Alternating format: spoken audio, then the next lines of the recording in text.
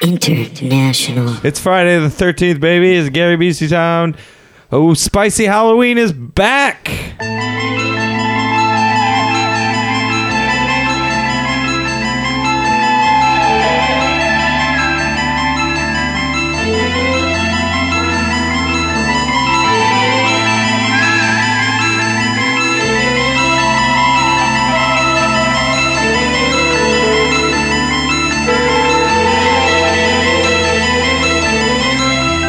When I look into your eyes, it comes as no surprise.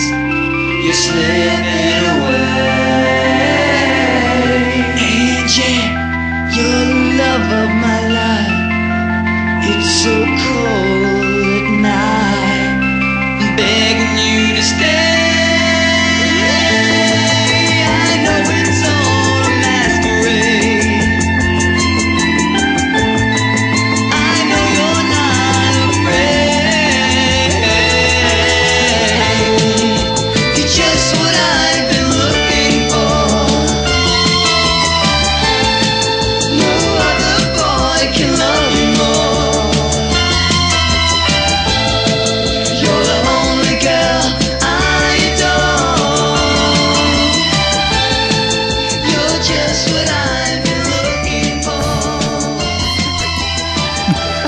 Spooky cat outside. Brandon with his own sound effects for the show. That spooky cat.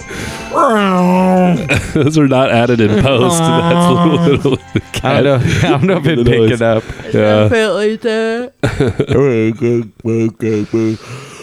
Okay, we're cut it here. Okay. Hello, everybody. Welcome back. We are back on the back, and it's Halloween again.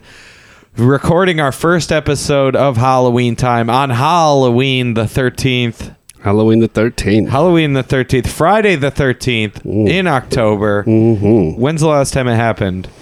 13 years ago to this day. Sounds like some trivia there. Thank you. I got Halloween trivia on lock. Okay, we're here.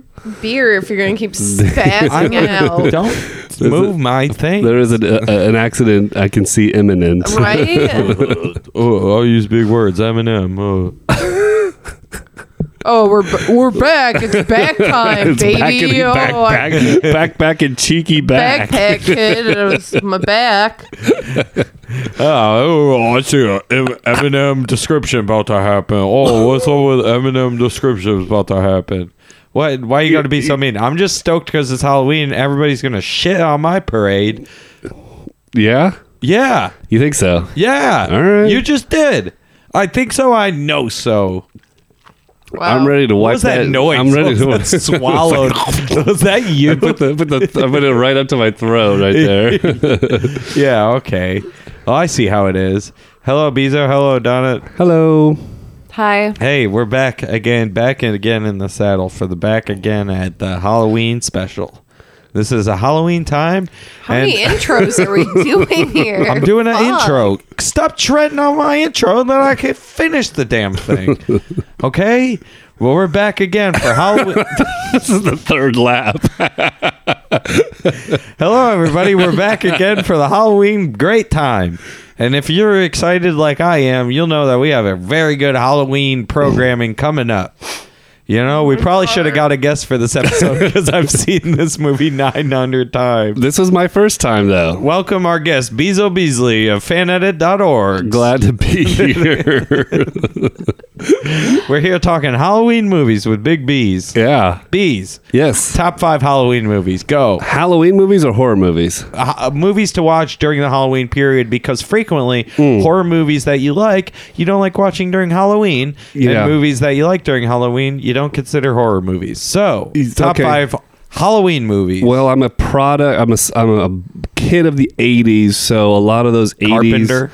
Carpenter kind of comes into play. Big fan of Destiny. Big fan of Big Fish. You got to have a Nightmare on Elm Street, the original Friday the 13th. Oh, that's a solid curation. To me, like Pumpkinhead. Y'all haven't seen that one? Yeah, of course I have. Pumpkinhead. Destiny. I don't know where Destiny's Flying come from. Someone did an interview. Puppet Master. Someone did an interview with him just this past week, and he was like, "I'm devoting my life to Destiny." Who said this? Ethan John Phillips. Carpenter. Oh, really? Yes. Crazy dude. He's like, I don't understand anything about it, so I'm just gonna play it all the time until I do. Hell yeah. Direct quote. Direct. Look it up. Okay, well, good for him. Destiny. Maybe is he going to upgrade to the second one?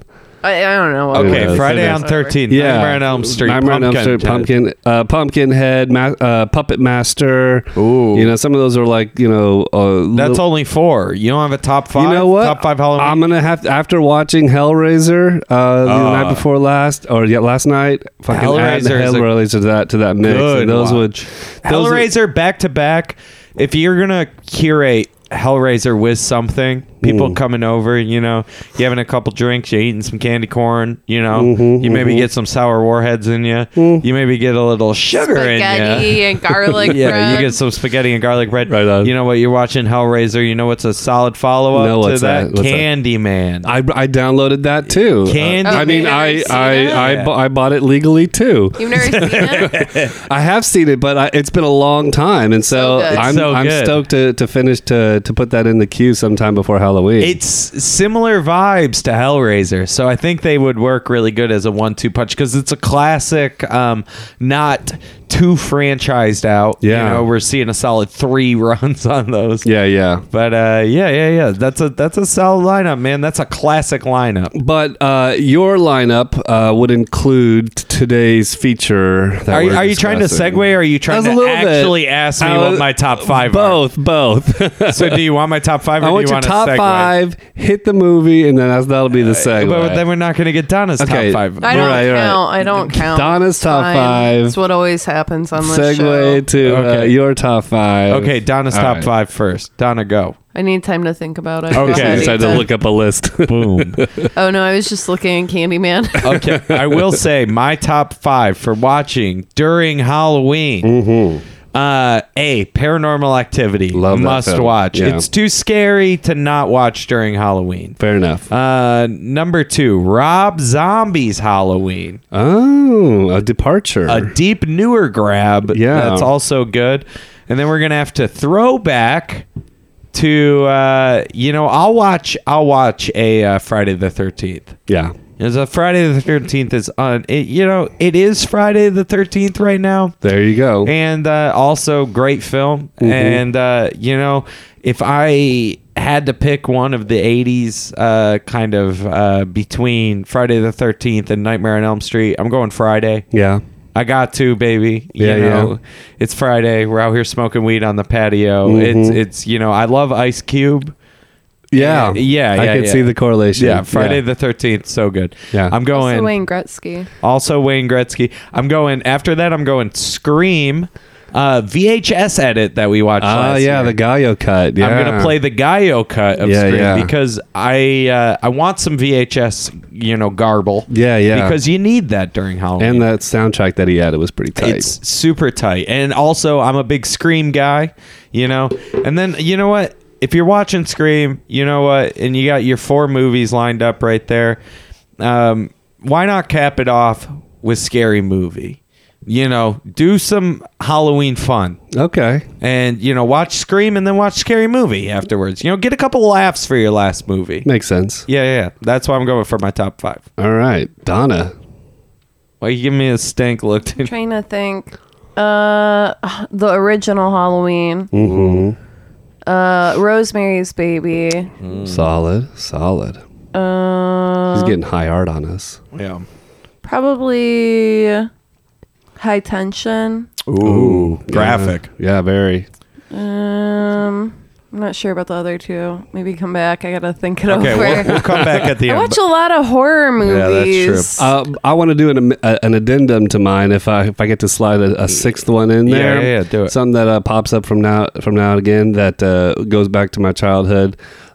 Creep Show. Ooh, Yeah, that's good. I haven't seen that in Creep forever. Show. The one that has I forget if it's Creep Show 1 or 2, but the one that's got the segment with Leslie Nielsen Hey. and the one with the roaches Yeah, and yeah, the one yeah. with the Stephen King where he finds the meteorite. Yeah, what's the other? We Yeah. used to always watch when I was a kid. I think I've talked about it before on the pod. Like, when I was a kid, we used to watch this one that was a bunch of vignettes. I said Creep Show, but I think I meant Tales from the Crypt. But anyway, No, whatever. Those same are thing. all of those things. I used yeah. to watch one that was like sort of like that, where it's a bunch of like kind of shorts. Yeah. And I don't remember the name of it. And I remember we went through this last time, but it was the one where an old lady sticks her poodle in the microwave and then it explodes. Oh. We talked about it before, but I don't remember the name. But I will tell you one thing. Mm-hmm. Okay, if you're sticking to my lineup, if you're watching the Ethan Billups Halloween lineup, programming section or whatever we're going to call it, I would like to make an addendum. If you're not feeling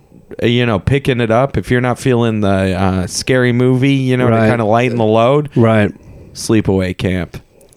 Gotta go. Swap it Sleepaway out. Camp. All right. You gotta go Sleepaway Camp, because if you're watching Sleepaway Camp as your last movie, you're leaving your party, your crew that's watched that all those movies. You're leaving them on I want to go back and watch some more movies because this thought- one tricked me, motherfucker. I thought of 2 more.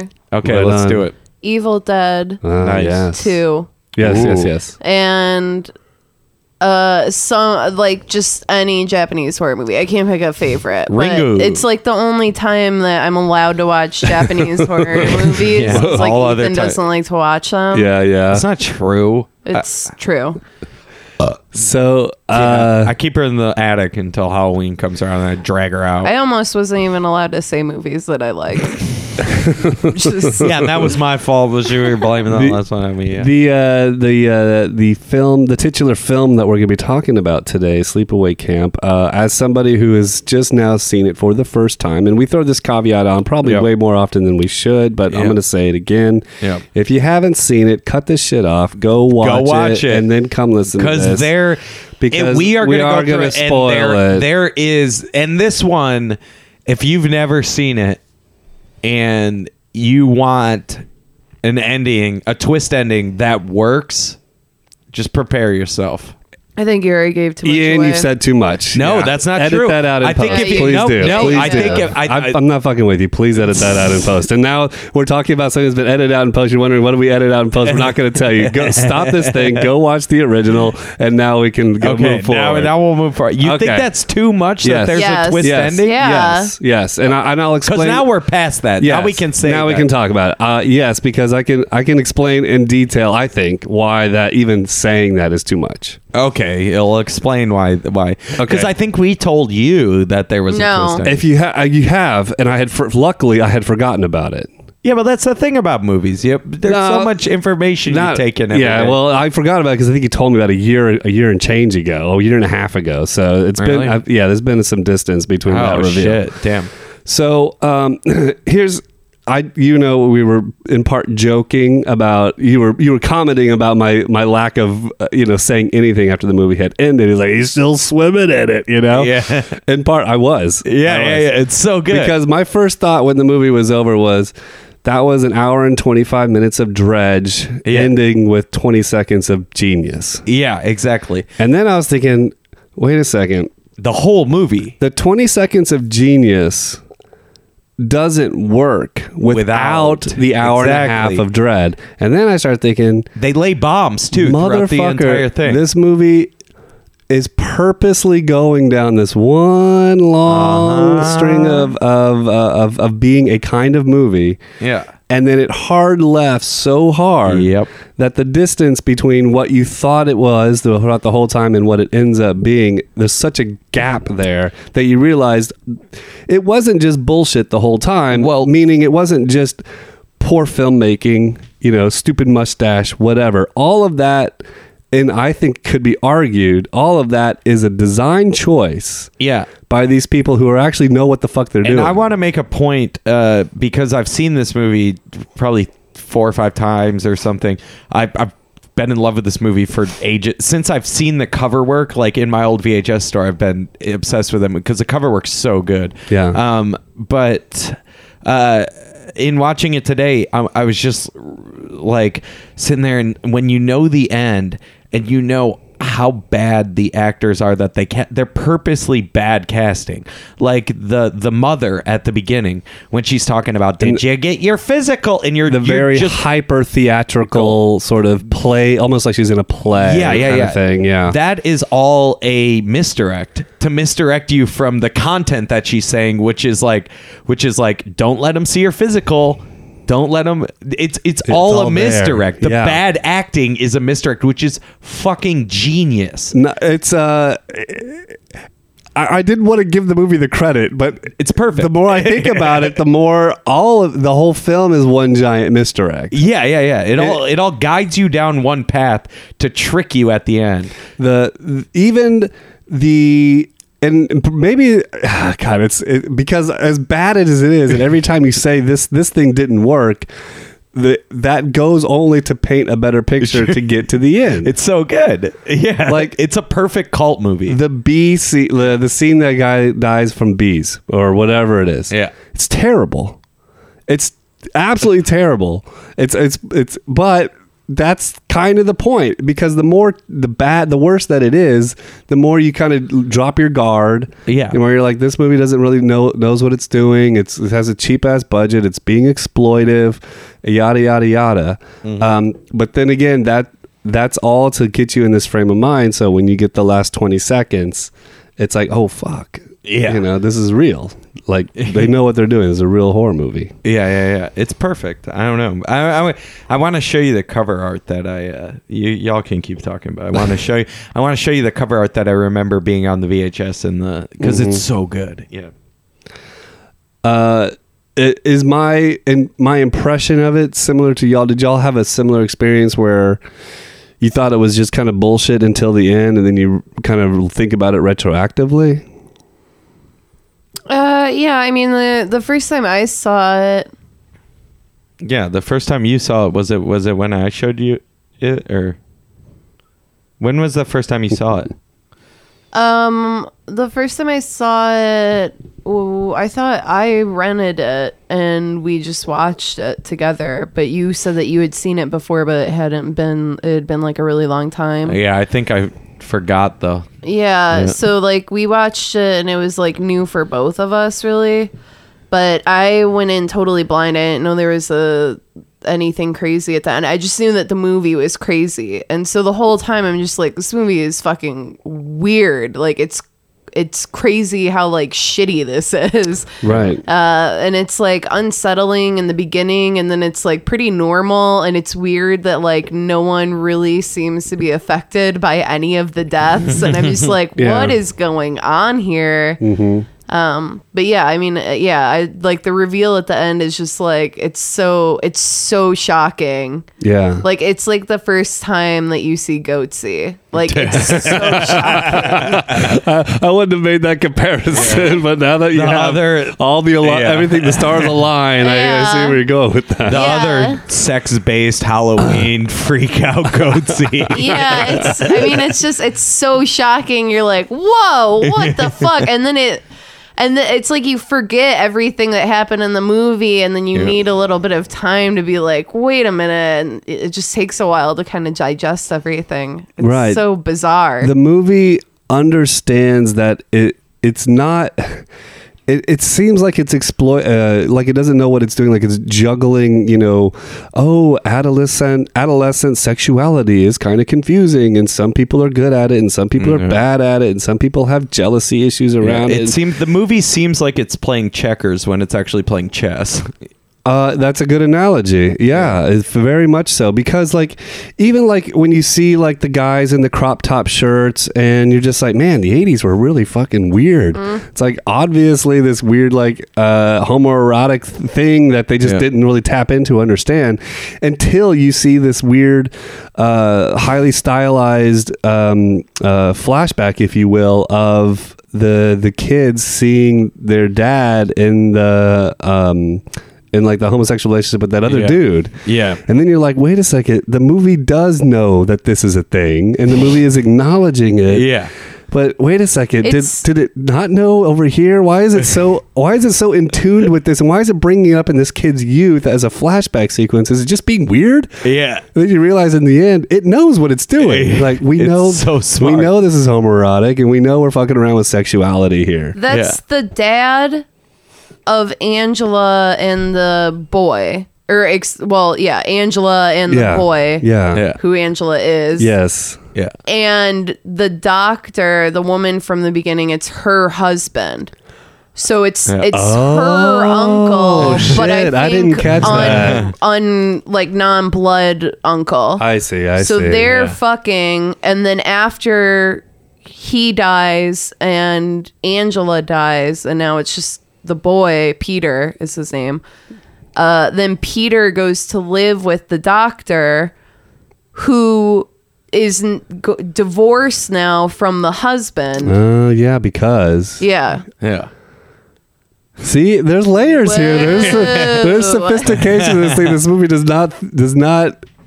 You would miss this completely until the final 20 seconds. It's perfect. It's literally, it's the reason why we like storytelling, and it's. I think it's honestly like, when you watch horror movies, the reason why they're good is because they're magic tricks that work. They're simple things and simple motifs and simple ideas that ultimately come to play with the viewer and fuck up the viewer. But the genius here is that it's not just it's playing on the fact that there's 1,000 shitty horror movies. Yeah. That all sort of buckle under not having the right budget to make this particular effect work, and so they kind of work around it, and you kind of buy it and you kind of don't. It works around the slasher genre, so there's one guy, and it's a little who's gonna be the bad guy, and like it plays to a lot of. It plays to the tropes of low budget cult like movie things, and then uses that as the tool to trick everyone. to put it on your head. Yeah. Well, like the funny thing about this is I feel like it's one of the only horror movies that could actually have like a thesis written about it, like a fucking like graduate thesis, because it's genius. Like it's literally, it plays on things outside of itself, and it plays on the viewer so much and so perfectly, because like I've literally never seen this movie with someone that hasn't seen the movie that has just been like, oh yeah, that's gonna be the ending. Every single person is tricked by this. And it's terrifying. Like, it's not just it's terrifying. Like the visual, the sound, the shockness of it. It's like the body like looks fake. Like different. It looks wrong. And it's great because it's full frontal nudity in a movie that in a normal genre type movie has loaded with nudity, but has none in it except for a bunch of male bare asses. And so there's no anticipation that there's going to be any kind of nudity, and then like the last shot is that like I really think there is an incredible design element here that you don't like. If literally the last 20 seconds of this movie was anything else, this would be like, okay, I can't believe you guys like this shit.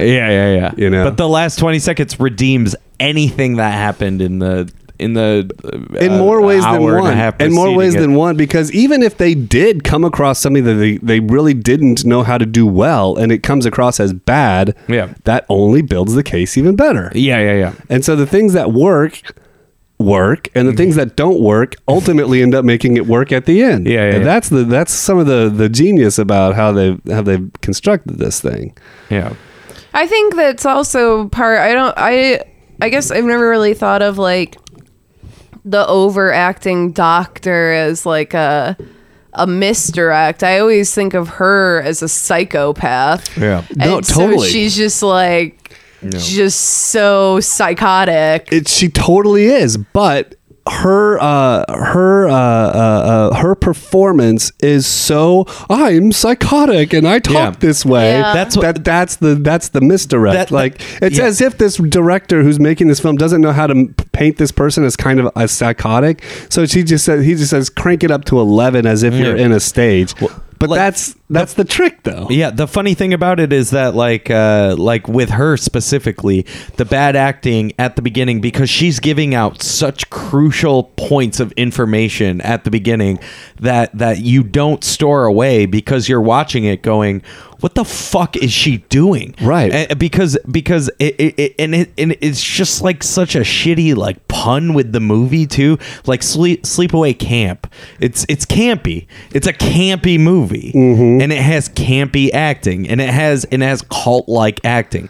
And so when you're at the beginning and they send you through this weird Lynchian bizarro scene, you're just detracted by her acting and not taking in any of the information that she's saying about, oh, make sure you hide that I did your physicals and that I'm insane. Like it's such a genius idea to, because it takes away, it's actually making, using the aspects of making a movie and using the elements that people normally take for granted and are supposed to ignore. And the script, the director, the artistry of this movie is using those aspects to misdirect and misconstrue the viewer. It's such a three-dimensional idea behind this movie of like, oh, let's use acting to misdirect crucial points of information. Let's give it away at the beginning, because normally a normal horror movie, everyone would act the same, and they just would withhold that information. They just wouldn't say it.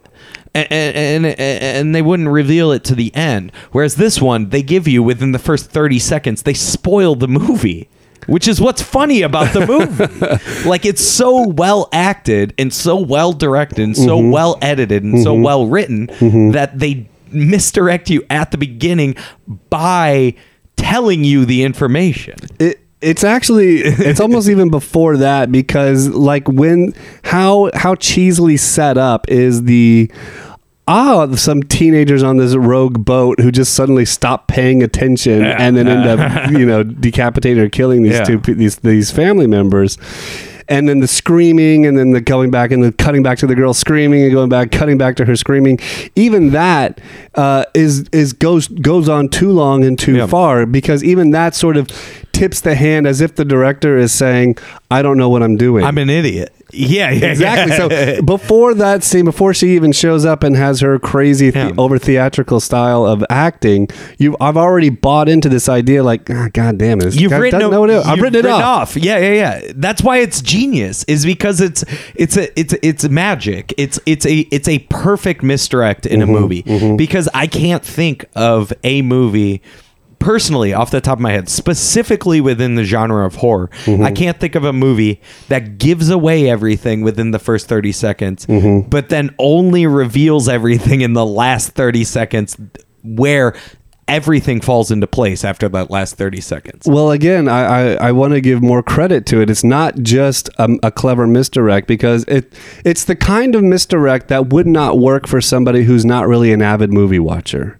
Oh, totally. Like if somebody is not familiar with a lot of horror films, or just not familiar with a bunch of movies altogether, and then watches it, who's not really steeped in a lot of the tropes, who wouldn't be so quick to analyze things, then they might be kind of buying it with the story the whole time, and then, or they might be completely disconnected. I feel like and then the ending, confused. And then they don't. Yeah, it's just a confusion kind of thing. But when you come to this movie with just enough sophistication to go, this guy clearly doesn't know what they're doing, and this is just a waste of my time. It's a movie watcher's movie. Yeah. Because it tricks the movie watcher. That's why it's so good. I think when the reason I get bored with movies so much, and the reason I like, we watch them and you're like, oh, you fell asleep during this great thing, and it's like honestly, the reason I do that is because I've seen a lot of movies, and when I see things where it's like things aren't being played with that play with me, like it doesn't make it as fun. It's like I don't feel like I need to be on my toes when I watch movies. I feel like I can sit there and enjoy a movie. I feel like I don't have to think, or sometimes even if it's like bad, I have to just sit there and just be like, like this sucks. Like, I just don't want to watch this. I don't care about the story. It's not the reason why this misdirect specifically is good. A lot of writing in a lot of movies, there are constantly misdirects. It's a tool that's used by writers. Red herrings, though, oftentimes it's the they're same thing. Fake. Well, red herrings, misdirects, Blade Runner. We talked specifically about this. The reason I don't care is that when it's revealed to me, it's not enough weight, and it doesn't play with my emotions. It doesn't play with me being the viewer. It plays within the idea of the plot, right? This movie plays with you as a viewer and itself as a genre. Well, I think that is what feeds into it, playing into you as a viewer, is because you're watching it going, oh, this is a slasher genre. Like, this is a slasher genre pick. Like, I know what this is because I'm smart and I've watched a bunch of movies. But then at the end, it fucking tricks the shit out of you, and you're like, whoa. Like, it plays with you as a viewer. And those are the type of movies that are great, in my opinion. Like that's what I like to see in movies, specifically in horror. You know, like, I don't know, how much can we just watch people getting killed? Like, I don't know. I want to be played with a little bit. I agree. I think that it'd be hard pressed to put this kind of bar and say that, hey, other horror movies need to raise the bar to this, because it's one of the because it would ruin everything. It's got a meta quality to it that if other people started doing it, then you wouldn't have the magic there. Magic tricks only work. You know what they say about magic? Magic tricks, like, they only work once. You show people the magic trick, and then they kind of try to figure it out. And then if someone has figured out the magic trick, it just never works. Yeah, which is why this movie, first watching, amazing. Second viewing, it's great. And it remains great, like, through each viewing. But, like, I mean, the first two viewings are perfect on this movie, because you the first one you get revealed, and then the second one you realize all the shit they dropped in between. So. And in that context, you know, I was just thinking retroactively about some of the, at the time when I was watching it, I was like, that's a mistake. And then I realized in retrospect that it wasn't. Yeah. It's purpose. There's several of these things. One is I noticed there was an edit where it just cuts from one scene to another with a really quick sort of fade to black, and then it blacks in. And I was like, that was a commercial break. Like, that's exactly what you would do if you had a commercial break. That's the wrong kind of transition. Yeah. And then they never do it again. Yeah. And I was like, in retrospect, I'm like, that was just a fucking mistake. But now I'm going, I wonder if they did that on purpose. Yeah, you don't know what they did on purpose. when we have the first murder, the first murderer is an adult who is a pedophile. Yeah. Going after these kids, and it sets the tone that, okay, whoever is going after the kids is going to be the next victim. Yeah. And so the kids end up being, you know, bullied and taken advantage of and so on. And sure enough, it follows a similar pattern that whoever does so is the next one who's killed. Yeah. Until this one guy, after going in camp with the little boys out in the thing, and they get cold and they bring them back, then he comes back and finds these 4 kids who are just completely, you know, murdered, knife, you know, wounds, you know, just slaughtered there in their sleeping bags in the middle of this place. To my knowledge, those kids didn't do anything harmful towards the main character. And I was like, this is a mistake. Like, you're breaking the theme of always pursuing the only, it's like a vengeance that seems justified, yeah. But there's no justification there, and it's like, that's just sheer madness. And I'm like, that's a mistake. No.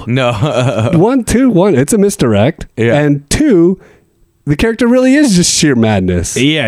And, you know, and there isn't that rhyme or reason to it. And so it's just part of that. But on the first viewing, when you first watched it, I was like, this is a mistake. Yeah, he's a serial killer. Yeah. And a very fucked up one at that. I mean, because it plays with you. I mean, it definitely plays with you with that, because you're sitting there and you're thinking, even after watching it, you're like, what? She's a, what are they doing? But then also you're like, that last face, you're like, oh, insane. Like the movie at the end, which is why it's also such an interesting movie to me, is that you can write this movie multiple different ways.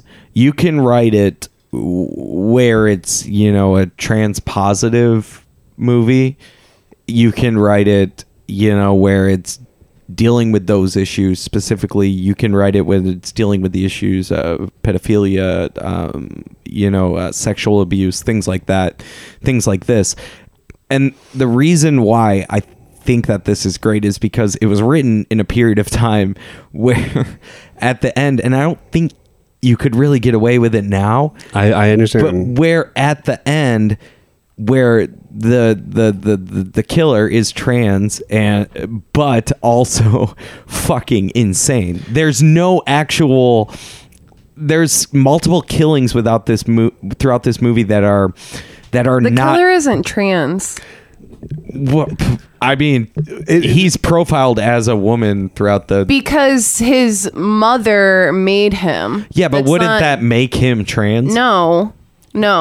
At the very least, trans without consent. This is it's abuse. Another idea of why this movie's fucking fascinating is because these ideas I don't think you could present nowadays. Like, I think people would get pissed. There's actually a lot of serial killers that had, I mean, one of like the triggers for serial killers is having like a fucked up relationship with their mother. And there's actually a lot of serial killers that were forced to dress opposite gender. Like, who else? Dahmer? Dahmer had to do that. Yeah. I mean, a ton of them did. Both of for what it's worth, both of the antagonists in the Silence of the Lambs. Yeah. Of the Lambs and Hannibal. Yeah. No, not Hannibal. Excuse me. The one before it. Red Dragon. Yeah. So that's a common theme that's. Yeah. Anyway, but that's different than trans. Yeah, I mean, sure. I guess I am. But this is exactly what you're talking about. Yeah, this is what I'm talking about. That this movie is that's why it works to me, and that's why I couldn't walk. If I was writing this movie that was written in the 80s, if I was writing this movie in 2017, I don't think I could walk that tightrope. Like I as a writer or as someone who's making a script as a screener, I don't think I could walk that in the way that this does, with some weird objectivity and the ability to play off the viewer like this movie does, without any sort of it has to be like written by a fucking serial killer. Like, it's insane. Like, it's an insane movie. If I pitched any of this movie to anyone, I guarantee they would be like, I don't think you should do that. Like, in today, there's, yeah, in today's setting, I can see that even be more challenging. But even thinking retroactively, it's a great it's a thing that only works if the last 20 seconds work. So if the movie, if you miss the last 20 seconds, then it's a waste of film. Oh, completely. Yeah. And the last 20 seconds are the most beautiful parts of the movie. It goes to show that whoever is making this movie understands how to craft a horror shot. Yeah. How to use that sound. Is perfect. How to use sound, how to use light, how to use visuals, how to edit. Like, all the mastery is in that last moment. In case you guys didn't get this, the last part that we're talking about, the entire time you're led to believe the serial killer is a female. At the end, it is revealed within the most terrifying face shot that she has a decapitated head in her lap. Yeah.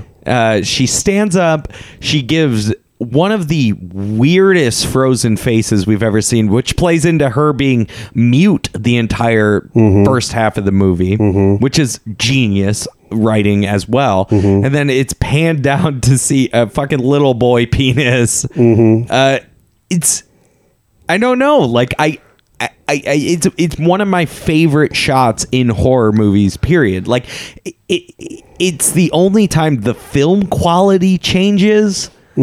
Like, the lighting changes. It doesn't feel like the same movie. The last 20 seconds of this movie don't feel like what you were just watching for the last hour and a half, which is what I think makes it genius. Like because at the end, you're like, you've sat in this comfort zone for so long of this comforting horror movie. That's a campy horror movie. And then they change it up. They make the film gritty. They make the face terrifying. Yes. Like, they reveal something. There's a decapitated head, which we haven't seen that much violence throughout the entire one. Like, so good. I can just sit here. I can praise this movie for years. Like, I think it's phenomenal. I think another element to it is the film doesn't shy away from these are kids. Yeah. You clearly have young adults who play the counselors in the role. Then there's sort of like a slightly different age group that's younger than that. Oh, they play with age throughout this. And then there's an even younger group. So there's like 3 levels of ages here, and not including the seniors who work there, which creates are also different age groups. Yeah. But the murderer, and even in that final shot, you have 2 kids. Yeah. And even the boy is naked. Yeah. Who has the head cut off. The lighting hides it a little bit. Yeah. And I felt, even in that moment, I was like, why are they hiding? I was like, oh shit. So but that adds a different level of uncomfortability to that final shot too. Yeah. Is that you realize you are looking at a child. Yeah, and then it fades to that weird washed out green filter, which is dope. I don't even remember that. All I have is that image stuck in my head. Yeah, everyone does. And then they shoot that image from like a couple different angles. It looks like it's shot on fucking VHS. Like, it looks terrible. And then they wash it out with like a green and black duochrome, like fucking cyber ass shot. And it's like, what?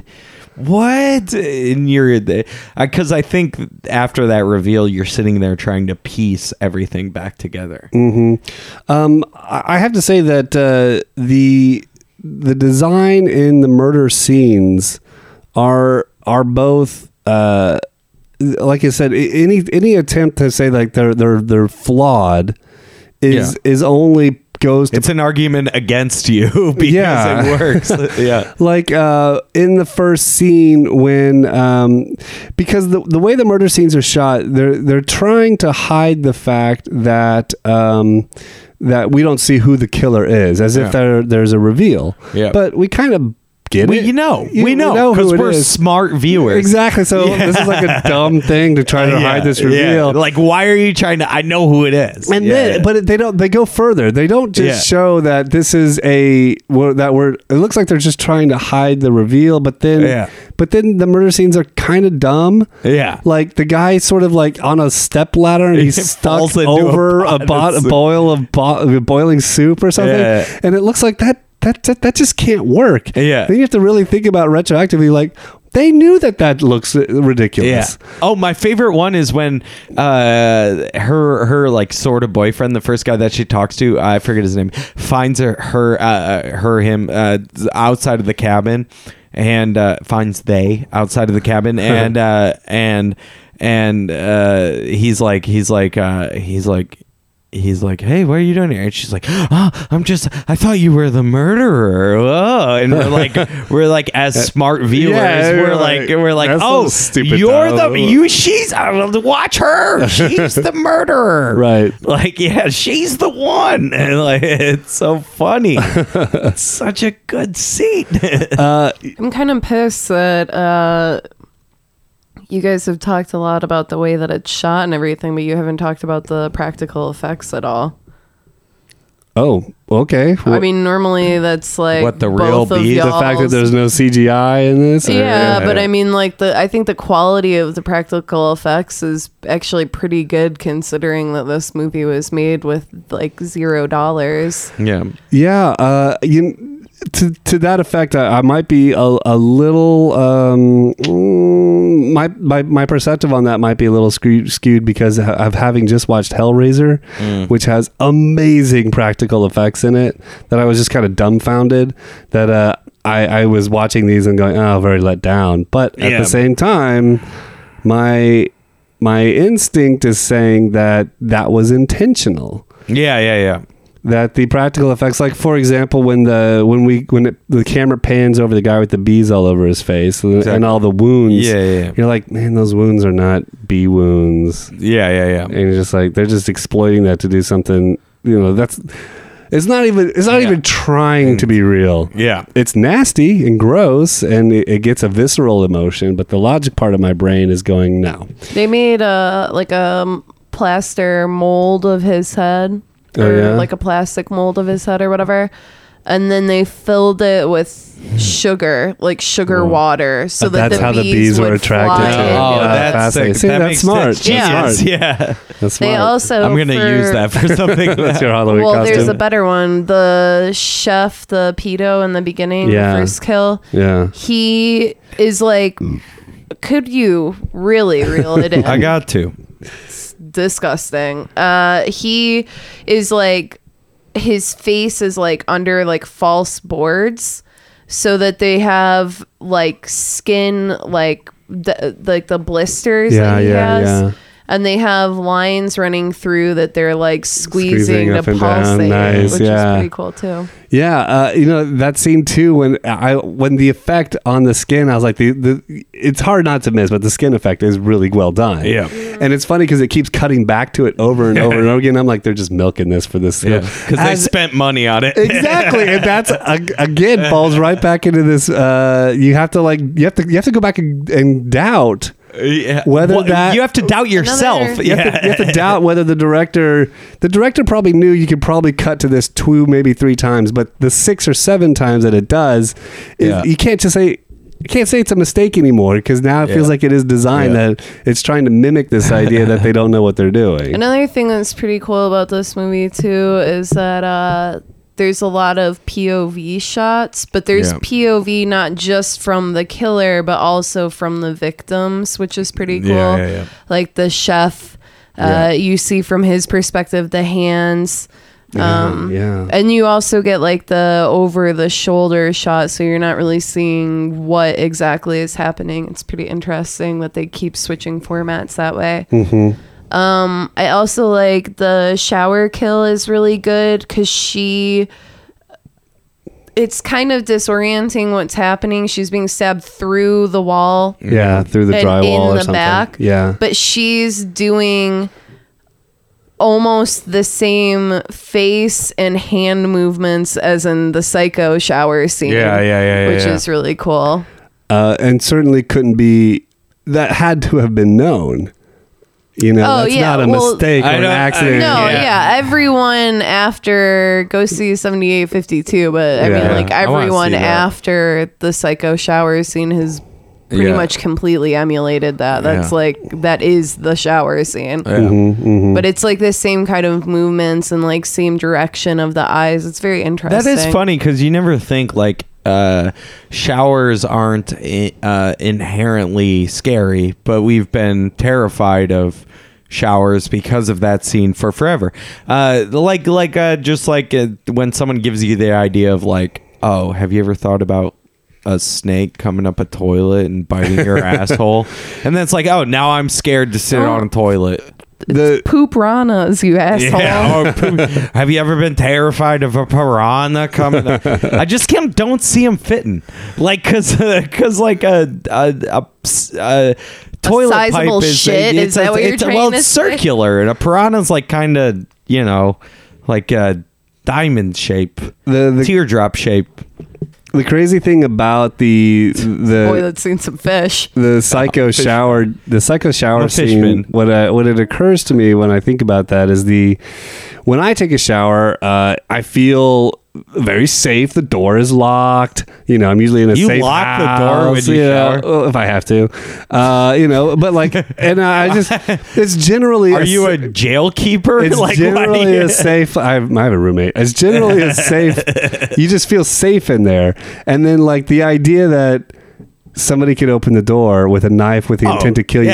You are completely vulnerable. Yeah, that's Psycho. I know. I know, but baby. I never think about that until I think about Psycho, and then it's only been a handful of times where I actually have that thought in the shower, and it's terrifying because you for realize sure. how you don't Wait, have tools. You don't think about that often? No, I think about it every time So I'm in do the shower. I. Oh, really? When I'm home I alone, always think I'm gonna die. I Yeah. always think someone is gonna try to kill me. when I'm home alone, like if I get home from work, I always lock the bottom lock on the door. Shouldn't be giving out this specific details, I guess. Yeah, we have like But- a check-in location Yeah, for but us now. I lock the bottom door, but I always leave the bathroom door open when I shower because I want to be able to hear what's happening. Yeah.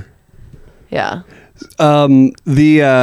I think in retrospect, which I at the time when I was watching the movie, I thought was a mistake, was in how she dies in this shower scene is like you said, the knife gets punctured through the back of the thing. Her back is against it. It hits her in the spine sort of thing. And then it's dragged down. It cuts through her and through the back of the drywall or whatever it is all the way down. And again, the logic part of my brain goes, impossible. Like the sheer strength one would have to make this happen, or two, the odds that she happened to lay her back against the shower wall for this to happen, like it is completely absurd. But that's again the misdirect to make me think that this movie doesn't know what the hell it's doing. And it's a good shot, and it leads to another good shot where she falls out with her complete back slit, and also it's a fucking cheap shot. Like, and it's cheap to no film. nudity too. Exactly. That's It's the no most nudity. important Yeah. thing. Because that too A is shower scene without nudity, that's like unheard of. it makes me think that it's tame and they don't know what they're doing. They can't commit. They didn't want to pay the actress enough to show from a top up. So Or That it's is- like a PG-13 rating or something where they don't have to. I mean, it is kind of funny that we don't see female nudity throughout the entire thing. It's amazing. Tell me another fucking horror movie that doesn't do that. Yeah, most horror movies show female nudity. even when they, Especially in that shower scene, time. yes, Yeah, yes, In yes. that time, in that genre, that's like the most abusive genre to Yeah. like women in film. For sure, yeah, definitely. I mean, that is funny. I haven't like, it's not funny, but I haven't like, I haven't thought about that yet. Like, this is another reason why this movie is fucking genius, because I've seen it 6 times and I'm still thinking of things about it. Yeah. But yeah, I've literally never thought like, oh yeah, all the nudity that you see in this movie is male nudity. Mm-hmm. Like that's it. That's all you see. And it's so good. How do you do that?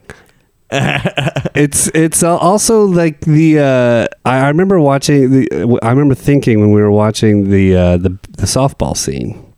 Yeah. And I was like, some of that softball stuff feels legit. Like, meaning I've seen softball games, and that's kind of how they work. Like, they don't hit them that far. People fumble the ball. They still make the play. Yeah. It's not hyper stylized like it would be like if you had a big budget and everybody catches it perfectly at the tip of the glove and makes the perfect stuff. They're even throwing it like they don't know how to throw a ball very well. Like the whole thing. Like there's a sort of a mastery of making it not look professional, but still working. Like I believed that they outplayed those older people and got the double play and everything else. And I felt there was a weird authenticity to that sequence that I don't see even like in The Sandlot. Which I always kind of go to as a real authentic. Oh, that's your authentic baseball movie. Yeah, without the Hollywood. Well, outside of the ending, outside of the Hollywood kind of thing of the game itself. Yeah. I think everything that occurs at the camp is extremely authentic. Like all of the conversations are like those are like so genuine. Yeah. Those are like such normal interactions that you would have. I mean, obviously with the exception of like the two mean girls, Meg and Jane, I think is the other one's name, or Judy, excuse me. Yeah, Judy. But yeah, those two are the exception. But everyone else seems like really like those are normal. Just even like the way that the boy is talking to Angela and like watching the girls give looks and like snickering and stuff like that. Yeah. Even normal. this is another thing that's so like incongruent, but probably intentional. Is like the biggest, most physically worked out guy, the guy looks like he's a gym rat from day one, is the most calm and collected and nice person. It's like, wait a second, you don't hire that person for this role and just make him like a normal dude. But they do. It's so genius. Everything is against film logic. Like, it's so smart. But it's not just against film logic, because we've seen a bunch of shitty movies. That's the problem. That do things like this. Yeah, well, I feel like we get indicted into this weird idea of what movies are, because like when there's like this there is like a constant kind of thing of like movies are different than real life, right? Movies are different than real life, and then we get indicted into movies because we watch them so much, and we're like, movies are real movies. And then when we see a movie, we're like, okay, this felt real and this didn't feel real. And most of the time we're talking about bigger budget stuff, and what's real is also not real. It's like this weird meta layer of like, this is real. This is real because it's not like a superhero, but it's real. But then when you watch something that's actually like a documentary or something that captures. Well, when you watch like a film that's like actually real people like kind of acting, you're like, this is terrible. This isn't real. This isn't real within film, because I'm used to real within film. And then it just.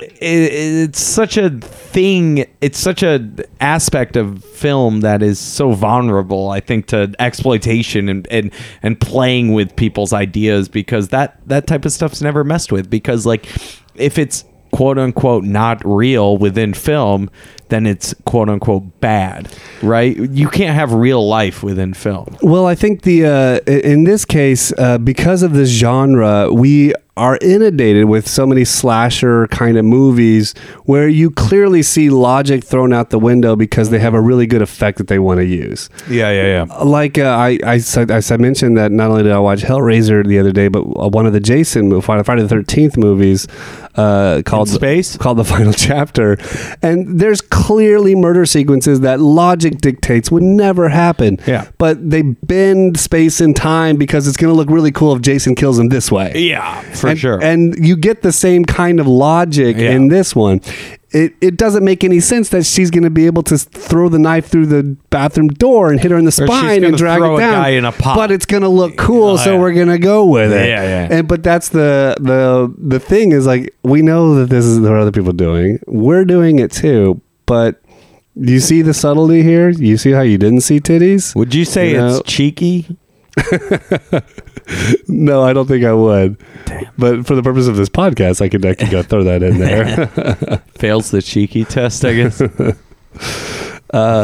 It's you know, and you know what? It even goes further in being clever, because you could probably do the same kind of clever thing without a lot of the sexual tension elements in the movie, the sexual confusion, the sexual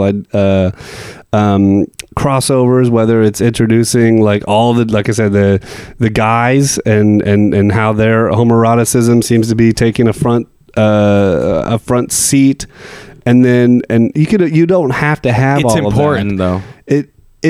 It is important, because that just goes to show that they know that they're playing with that the end requires that there be some intelligence about this thing.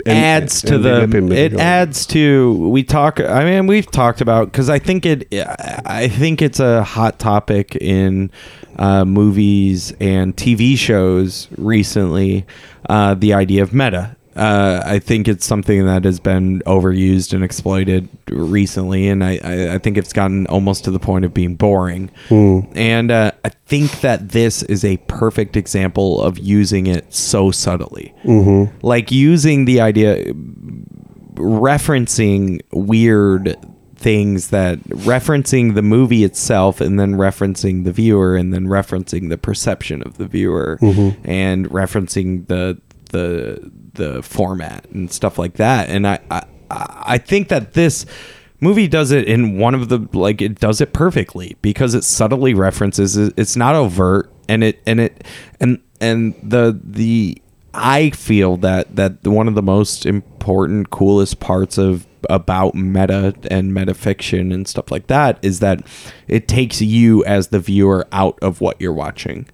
And it either makes you question yourself or question the genre or the format as a whole. And I think that this one does it in quite possibly a perfect way because it's subtle about it. It consistently, since I've watched this movie, has tricked every single person. Like it bats 100 for tricking people. It uses the idea of meta to trick people, and I think that that's perfect. Like I don't know how else to describe it besides like it's a perfect writing technique. It's a perfect way to use the idea of meta as a sword, as a tool. The writer's using meta as something to stab the viewer, to confuse the viewer, to trick them. Because I mean, at the end of this movie, the writer and the director and the actors, they got the last laugh. They tricked you. They succeeded. They did their job.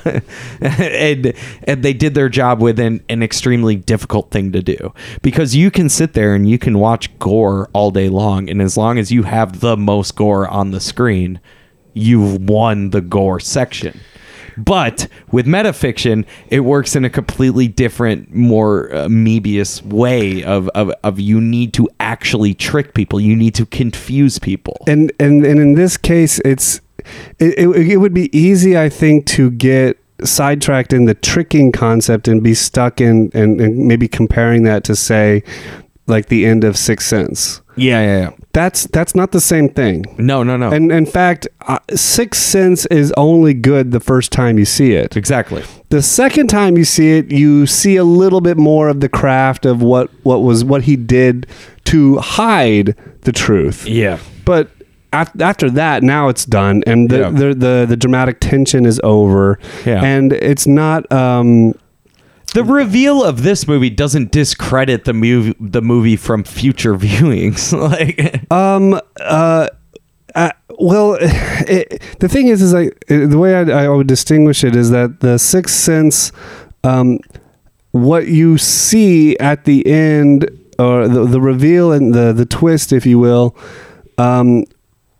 ruins the plot. Yeah, correct. For future viewings. Yeah, for sure. But in this case, all it does is make you want to take a bigger microscope to the filmmaking. Yeah. So it actually elevates the rest of the movie without affecting the plot. And the reason I think that works within this specifically is because that final reveal isn't a puzzle piece that makes everything work.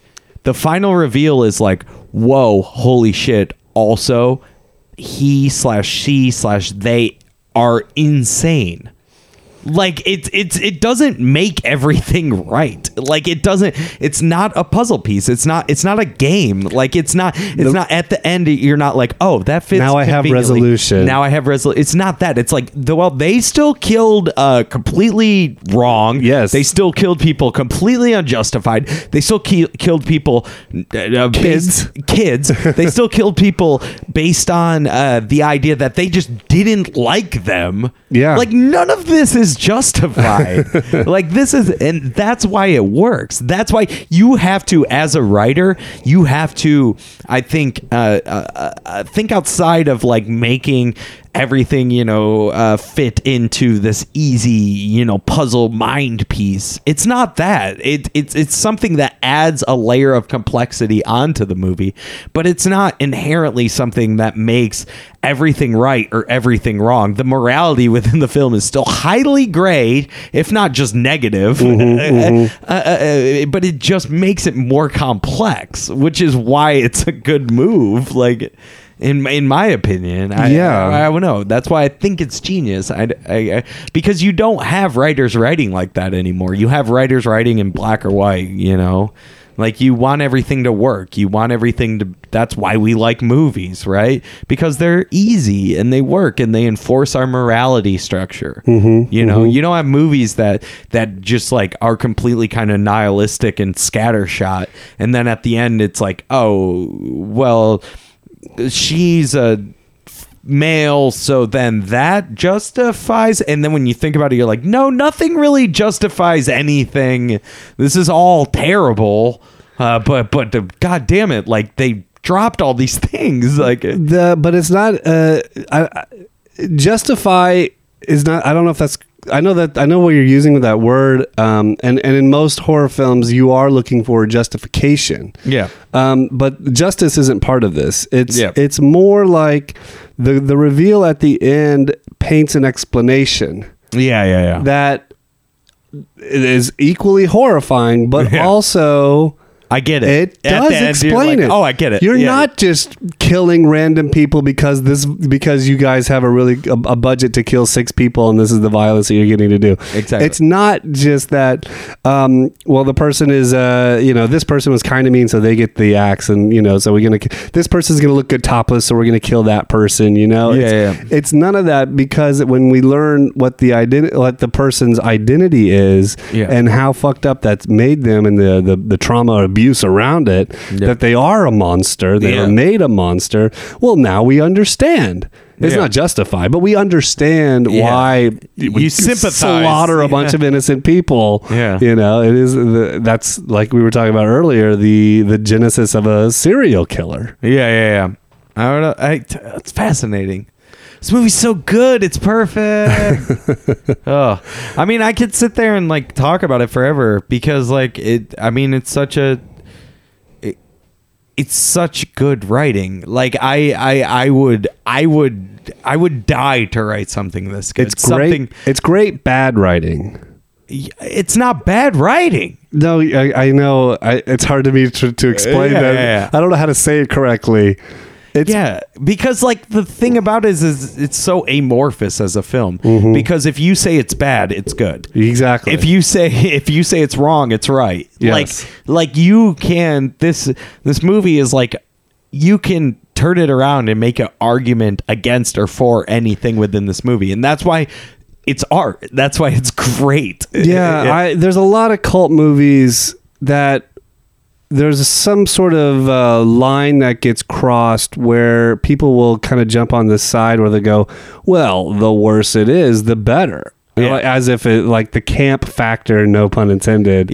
Or maybe the pun was intended. That's what I don't know. Like, that's why it's great. The camp factor, I was like, oh, it's so bad, it's good. People say that about a lot of shit. And I never liked that. Sure. I always felt that was a cheap sort of... You're giving the film so many excuses to not work that you're just gonna like throw your hands up and but that's what makes it so good. This even turns that on its head. Because when I was watching this, I was like, I'm gonna have to. I'm sorry, this is like a good horror film for you guys, but I'm gonna have to shit all over your good horror movie. Because y'all are just. I was like, y'all just bought into this so bad it's good theme, thesis that so many campy things do, cult movies do, that I wasn't going to stand for it.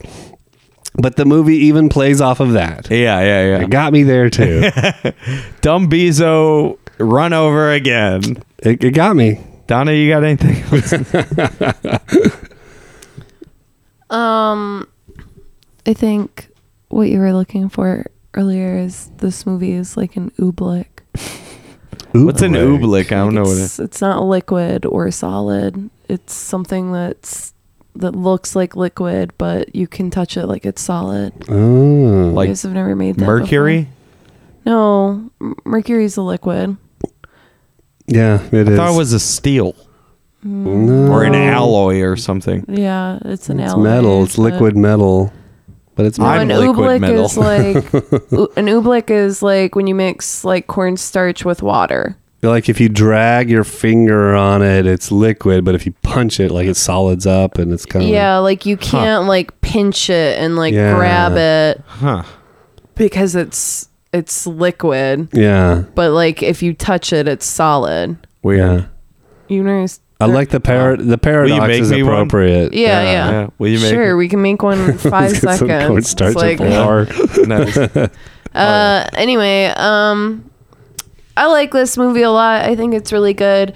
I would agree. I think this movie I like this movie for a lot of reasons. I think it's really good the more that you watch it. Like this is like the quintessential good bad movie. Like I don't think that there's any other movie that can top this in terms of being both the worst and amazing at the same time. And it's so much fun when you watch it again, because like the first time you watch it, you're just like, what the fuck? Like you're just constantly trying to understand why anyone would put this movie in regards. But the next time that you watch it, you just get to sit there and enjoy the movie for like how completely bizarro it is. Yeah. It's just so weird to listen to the movie and know what the end is. Like, it's so fucking weird because you're just like, why? Who would make this? This is insane. It's great. It's a great movie. I like watching it new. I like watching it old. I'm glad I got to see you watch it. I wish, honestly, that your reaction would have been a little bit better. I was pretty disappointed in that. That I didn't just blow up and go, oh my God. Yeah. That he just stared at the Honestly, screen I was internalizing that very heavily. I was like, what the fuck, man? Like, I wanted that so bad. Like, I've been looking forward to that for so long. Like, I've been telling you to watch this movie for like 3 years or something.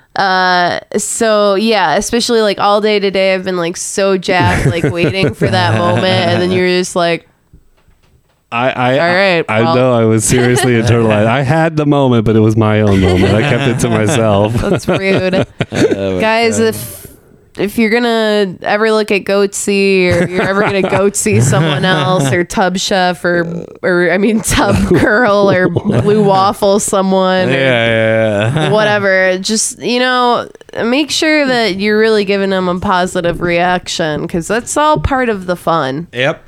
But yeah, this movie is great. I'm really excited actually to watch the other ones. I haven't seen the other ones.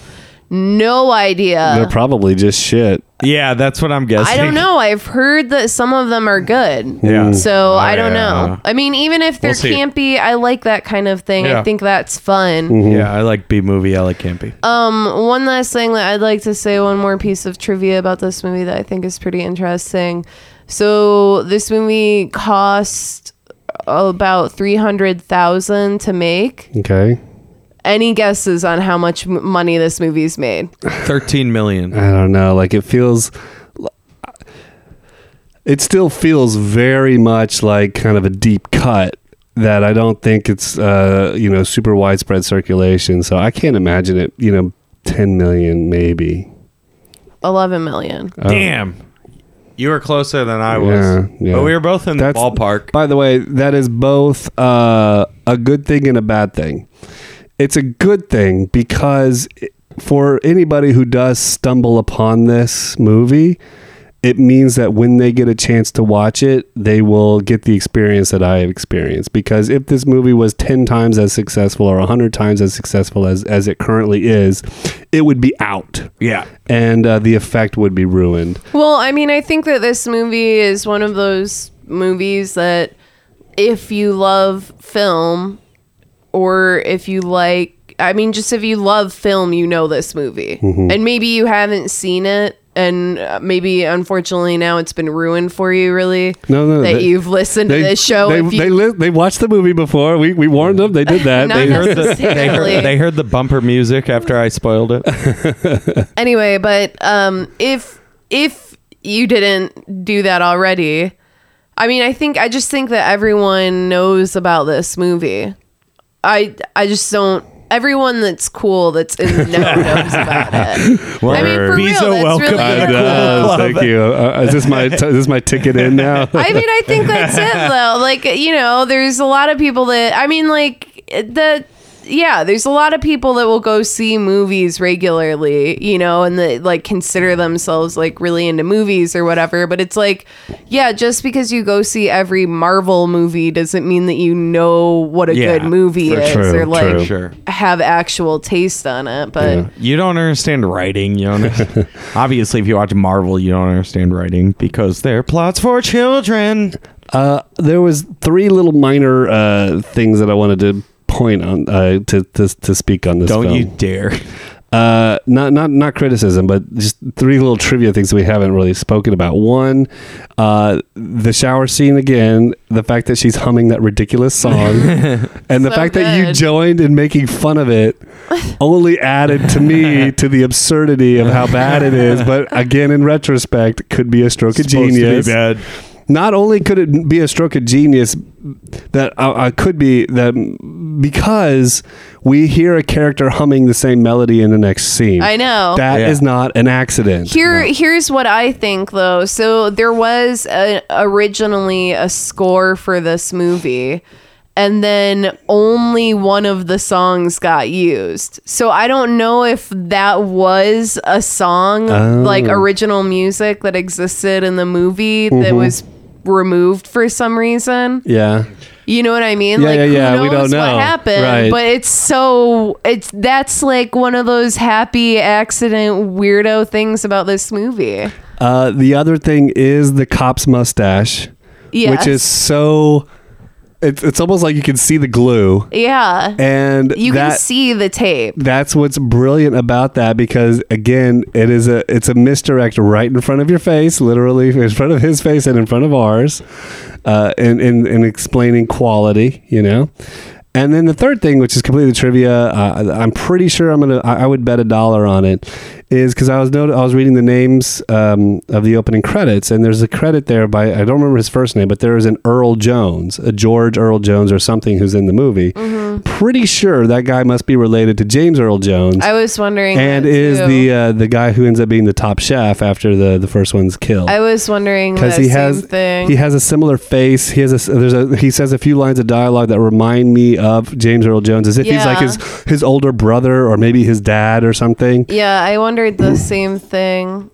But he was the only actor that I recognized at all. Everybody else is another brilliant move, perhaps. Everybody else is completely unrecognizable, so it's not like, oh, there's the star, or there's the one who grew up and was famous. It all makes sense. It's some you underestimate all of the performers as a result, and which is again part of the craft. You want to know some more weird trivia about the movie? Of course. So, I guess the mother of the girl that played Angela didn't want her to be like on the set when they were doing the killings, which is why there's the man hands in the killing scenes. Interesting. So not only is it a misdirect, but also they didn't want her to be on there. Yeah. And then in the final scene, it's a man that's wearing a prosthetic head of Angela. That's why it looks so bizarre. Crazy. Yeah. No shit. Yeah. It's pretty crazy. There's pictures of Angela next to the mask. And there's even one of her like trying to open her mouth, and it's like you can see it's just like all slightly exaggerated it's like 5% bigger than what it should be. It's so weird. Ah, man, that is getting chills thinking about that. I know, it's shot. so scary. Mm-hmm. It's so disturbing. Ugh. Guys, thank you for the experience, for introducing me to Sleepaway Camp. Do we want to rate it? Do you want to do a rating? Yeah. 'Cause I know what I'm going to give it. Yeah. 10 out of 10, baby. It's perfect. It's hard to argue against 10 out of 10 because every point against it is a point for it. Yeah. So just do it. 10 out of 10. Hell yeah. Wow, 10 out of 10. 10 out of 10's all around. A must watch. Sleepaway Camp 1. baby. Is this the first movie we've all given 10s to? We give it a lot of praise for the original Planet of the Apes, but I still think I threw out a 9. Yeah. So. I still think I agree with your logic. A point against it is a point for it, so it doesn't matter. Give it 10 out of 10. Yeah. It's perfect. Like, just let go, let it do its thing, and let it be a great movie. Yeah, I don't know. Do you guys got anything else to plug? You guys want to? We're not doing sound on sound, so Oh well, well, if you're listening to this on Monday, I hope you came and saw me on Saturday at Genuine Joe's, or you can listen to probably in a couple episodes another show on this network called The Listening Room. It's a live storytelling show. I'm going to be telling a spooky story, a spooky real story on that show. And then also you can listen to my show, Mountain Dude vs. Dorito Girl, that comes out on Tuesdays. I got so much Destiny talk going on that. Plus the new anime season started. Dog, it's getting crazy. Nice. Also, if you live in Austin, starting October 24th, at Spokesman Coffee, you can come and see a live gaming event with me and my co-host Ben the Mountain Dude. Nice. I'm not sure what we're going to be playing yet. Probably some competitive games, maybe some Mario Kart, maybe some Smash Bros. Something. Maybe some Jackbox. The new game comes out. I would love on Tuesday, some Jackbox Live. Is so good. Yeah, so I don't know, guys, but you can hit me up on Twitter at Donna_bourgeois. Hell yeah. Thanks, I guess. I was the only one with plugs. I got plugs, actually. I don't know why I stepped over mine. Do you got plugs? No, just find new episodes, featurethis.com, or, tune into the Gary Beast Time Basketball, which you already do. Yeah. I'll be playing potentially two sets Friday night on the 20th of October. If you're listening to this anytime between Monday and Friday, 20th October, potentially 2 sets at Beerland. 1 set early on, first set of the night, doing a jazz thing. Potential second set, I was asked to do one at the same show, so just hang out. Okay. And then the next day, the 21st Saturday, Dong Fest. I will be playing Dong Fest 3. I think with Dromez, I don't know, whatever. If you live in Austin and you don't want to go see Ethan play a show, hit me up at Donna_bourgeois, because I'd really like to go with someone to dismember the Alamo. Nice. Yeah. Ethan blew me off. I didn't blow you off. I'll be doing Dong Fest, which I scheduled like 2 years 20 ago. 20 times. I scheduled Dong Fest 2 years ago, and before the business that you're playing it open. Yes. All right, guys. Beezo, you ain't got nothing? Ethan, I give you negative 10 out of 10. Yeah, get the fuck out of here. All right. Good night. Bye.